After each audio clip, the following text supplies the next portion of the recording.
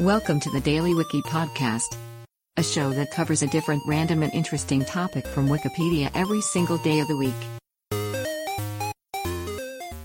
Today is July 12th, and here is today's featured Wikipedia article. The National Union of Freedom Fighters was an armed Marxist revolutionary group in Trinidad and Tobago. The group fought a guerrilla campaign to overthrow the government of Prime Minister Eric Williams following the failed 1970 Black Power uprising and a mutiny in the Trinidad and Tobago Regiment.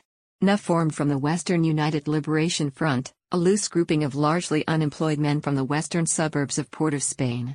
NUF drew disaffected members of the National Joint Action Committee, a Black Power organization, and established a training camp in South Trinidad.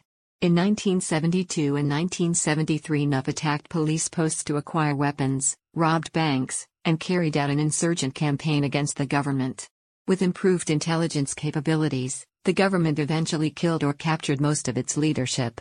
18 NUF members and 3 policemen were killed over the course of the insurgency. NUF was anti-imperialist and anti-capitalist and was notable for the extent to which women played an active role in the organization, including among its guerrilla fighters. Today's featured article is provided by Wikipedia. You can find a link to the article in the show notes.